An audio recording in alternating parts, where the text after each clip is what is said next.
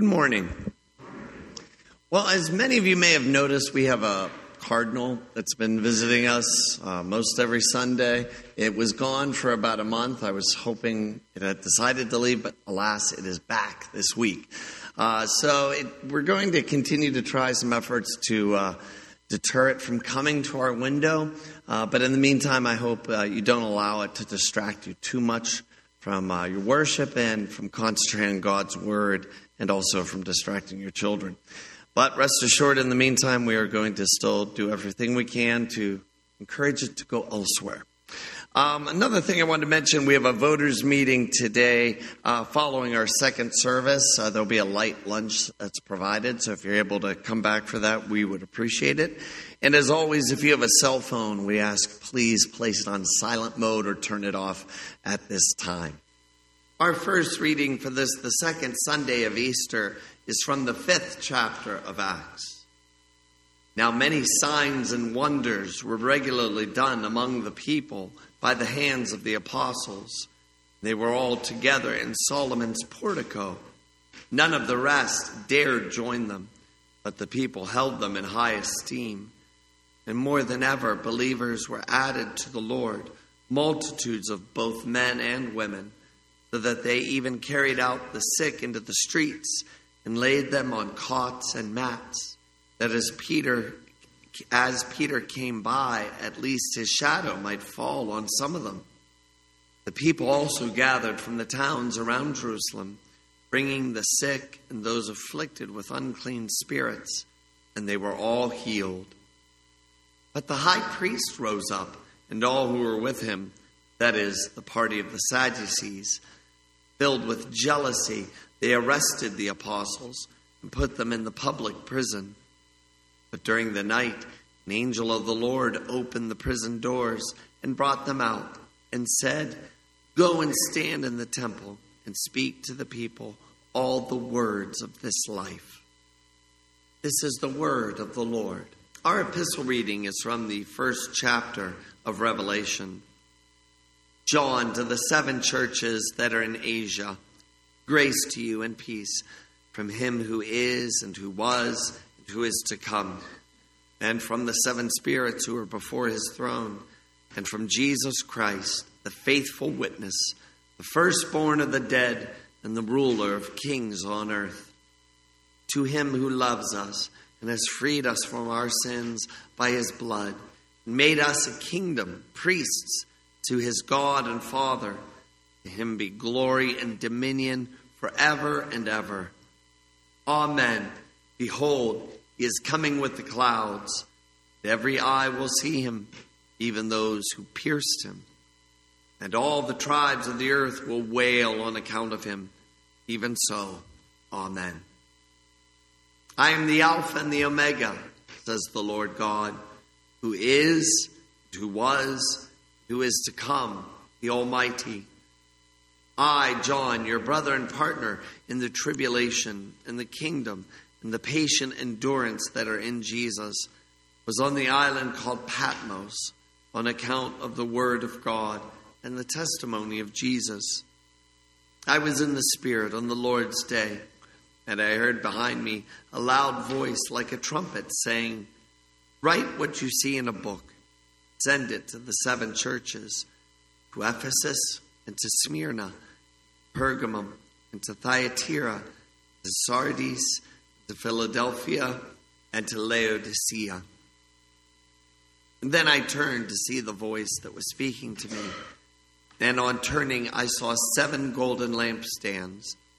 And in the midst of the lampstands, one like a son of man, clothed with a long robe and with a golden sash around his chest.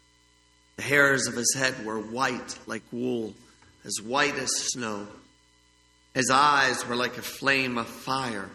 His feet were like burnished bronze, refined in a furnace. His voice was like the roar of many waters. In his right hand he held 7 stars. From his mouth came a sharp, 2-edged sword. And his face was like the sun, shining in full strength. When I saw him, I fell at his feet as though dead.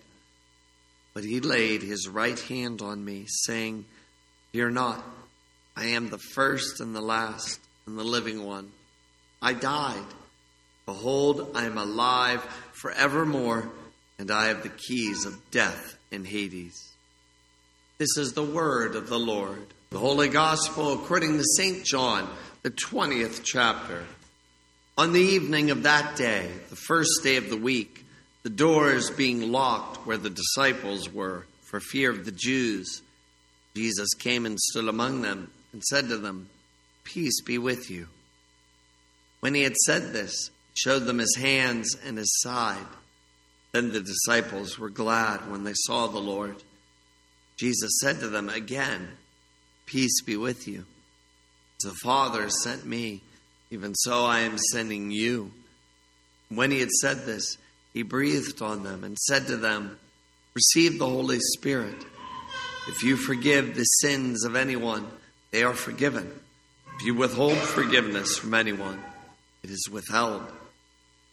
Now Thomas, one of the 12, called the twin, was not with them when Jesus came.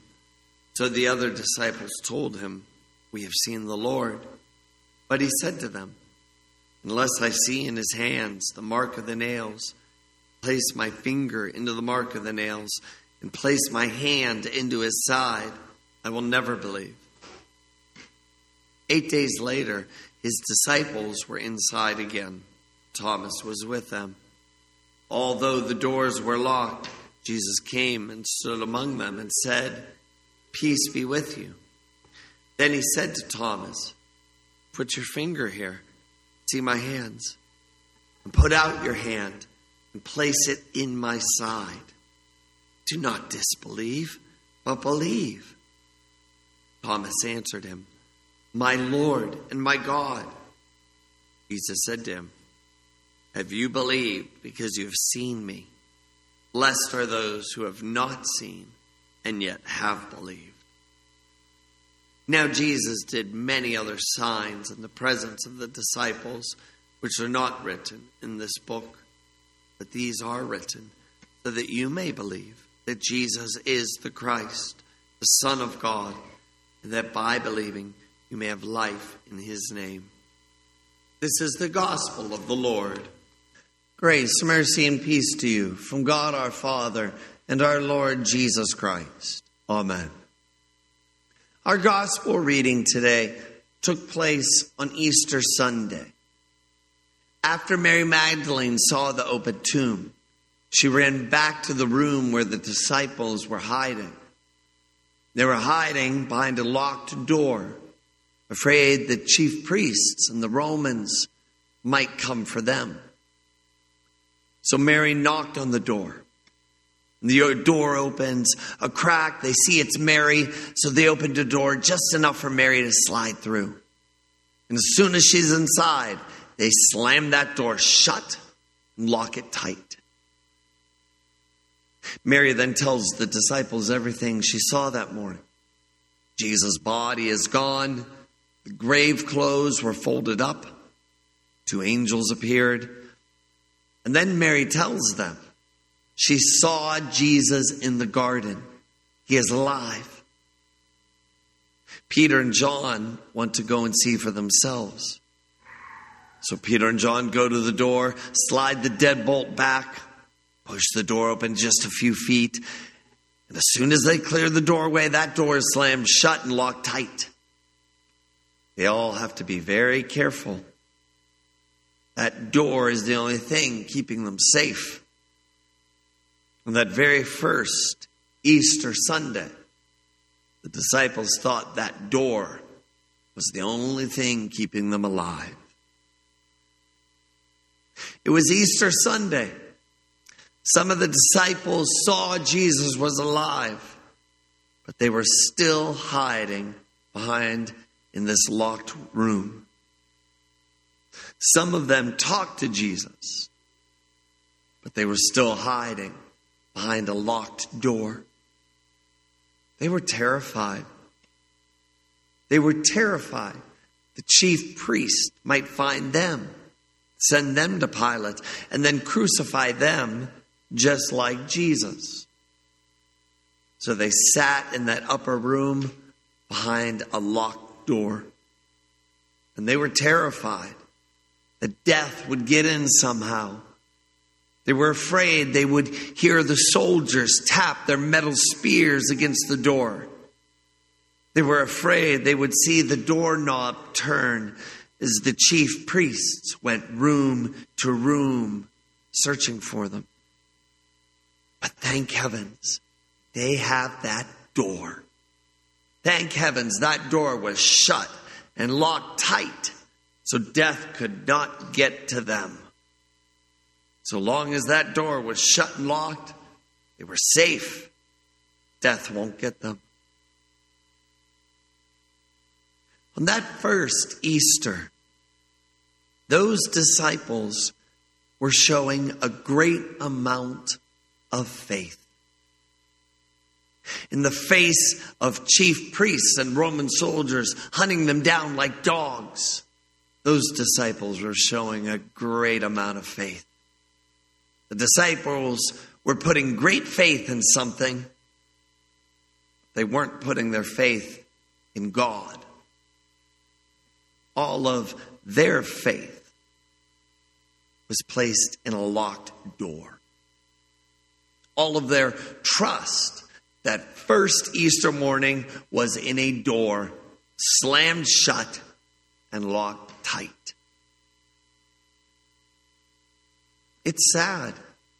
Jesus had just conquered death a few hours earlier. But they chose to trust a door to keep them safe rather than Jesus. It's sad. Some of those disciples saw Jesus walking and talking that Easter morning. But instead of walking over to Jesus to find safety from death, the disciples sat behind a locked door, hoping it would act as their shield against death. Well, I will at least give the disciples credit for this. They realized that death was an enemy. At least they realized death was a foe to be defeated. Nowadays, some people think they will cheat death by gulping down the right vitamins and drinking the right supplements. Entire industries exist to create doors for you, locked doors. They want to create doors for you to protect you from death. Whether it's the right supplement we eat, the right sweater you wear in winter, all the way up to the proper sunscreen you apply. We are being told all the time in so many ways that these will be sturdy doors for your life to protect you from death. It's shocking how many businesses are built that want your money, and in exchange, they promise to give you a door you can slam shut and lock tight to help keep death away from you for a bit longer. All for the right price, of course. But sometimes we can put up our own doors against death. A lot of times people will think death isn't something that is going to affect them. Young people can often be lured into thinking that their very youth is in and of itself a mighty door that closes death off from them and shuts it out completely. The young may be tempted to see death as simply an older person's problem. And even parents may think their children are shielded by death from that mighty door of youth. But then that door can get knocked down pretty easily. It can happen when there's a car accident. Maybe 2 or 3 teenagers are killed in that accident. They're dead. And what will the family and friends and people in the community inevitably say in some way about these young people? They will mourn and they will say this: "Oh, but they were so young. How terrible to be cut down in the prime of their youth of all things. Yes, they were cut down in their youth. They were cut down because death does not care if someone is old or young. Death will take them all. Death doesn't care if you are a newborn infant or if you're being cared for in a residential home. There's no door we can put up to keep death out. On that first Easter, the disciples who saw Jesus was alive were trying to keep death away by hiding behind a locked door. Well, they could try all they want. It wouldn't work. That's why on that first Easter, Jesus did something that's so simple and so fantastic that it shocked all of the disciples. All of a sudden, as the disciples were hiding behind a door, slammed shut and locked tight, as the disciples thought they'd barricaded themselves in this safe space where nothing could hurt them, in spite of all these worldly defenses they put up, Jesus just appeared. Jesus just bypasses that whole locked door. That locked door that they trusted and had faith in to protect them was nothing when it came to Jesus. That door was a joke. And as soon as Jesus appeared, he showed the disciples what they could have faith in to save them from death. Jesus showed them his hands, and Jesus showed them his side. Jesus showed them proof that he had conquered death. And Jesus showed them that he is the door. Not just a door to keep death out. No, Jesus is so much more. Jesus is the door to eternal life. Jesus and the forgiveness of sins he gives opens up for you the door to everlasting life. When Jesus bypassed that locked door of the disciples, he stood among them. And he did not chastise them for overly trusting a door. Instead, Jesus comforted them. After all, they were very scared. And do you remember what Jesus said? As soon as they saw him appear, Jesus said, "Peace be with you." And immediately, Jesus held out his hands and he showed them his side. He held out his hands. Those nail marks cut open Jesus' own flesh. Those nail marks opened a doorway of sorts. Through that opening of flesh in Jesus' hands, those disciples and you can walk through, believing that Jesus really did die for you. And through that same doorway of his hands, you can walk through, believing that Jesus really did rise from the dead. And he did that all for you. When Jesus appeared to those disciples, he also showed them his side. His side was not slammed shut and locked up tight like most skin is. Jesus' side had been sliced open by a spear. Jesus' side was open like the tomb Jesus had just walked from, wide open. That wound in his side would have been the most joyous sight your eyes had ever seen, because you can walk through the doorway of that wound, believing Jesus has indeed risen from the dead. He is the first to rise from the dead, never to die again. But Jesus will not be the last. you will follow. One day, you will follow Jesus. And you will also leave your tomb behind. Death has been destroyed in the resurrection of Jesus. Death might sting for a while, but that sting will not last for an eternity. You don't have to fear death anymore. You also don't have to try and lock yourself away or ignore it or think it only affects other people.